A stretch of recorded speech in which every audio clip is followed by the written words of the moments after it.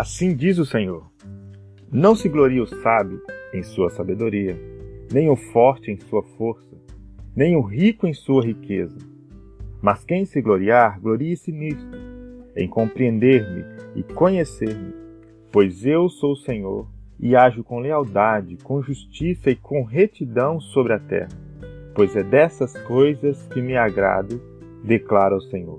Jeremias 9, 23 e 24.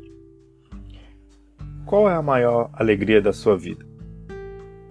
Todo ser humano tem o desejo de ser feliz, almeja um estado de espírito em paz e harmonia. Existem casos de pessoas que sentem prazer na tristeza, mas isso não é o natural. Você trabalha, estuda, se relaciona e faz tantas outras coisas com esse objetivo: felicidade.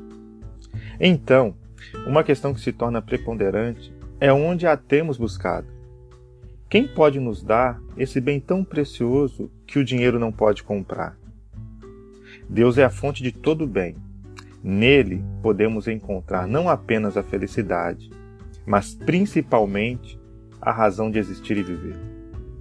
Mas para que possamos conhecê-lo de fato, é preciso buscar compreendê-lo sem os filtros ou ideias preconcebidas que nos atravessam. O que você pode fazer hoje para conhecer mais a Deus?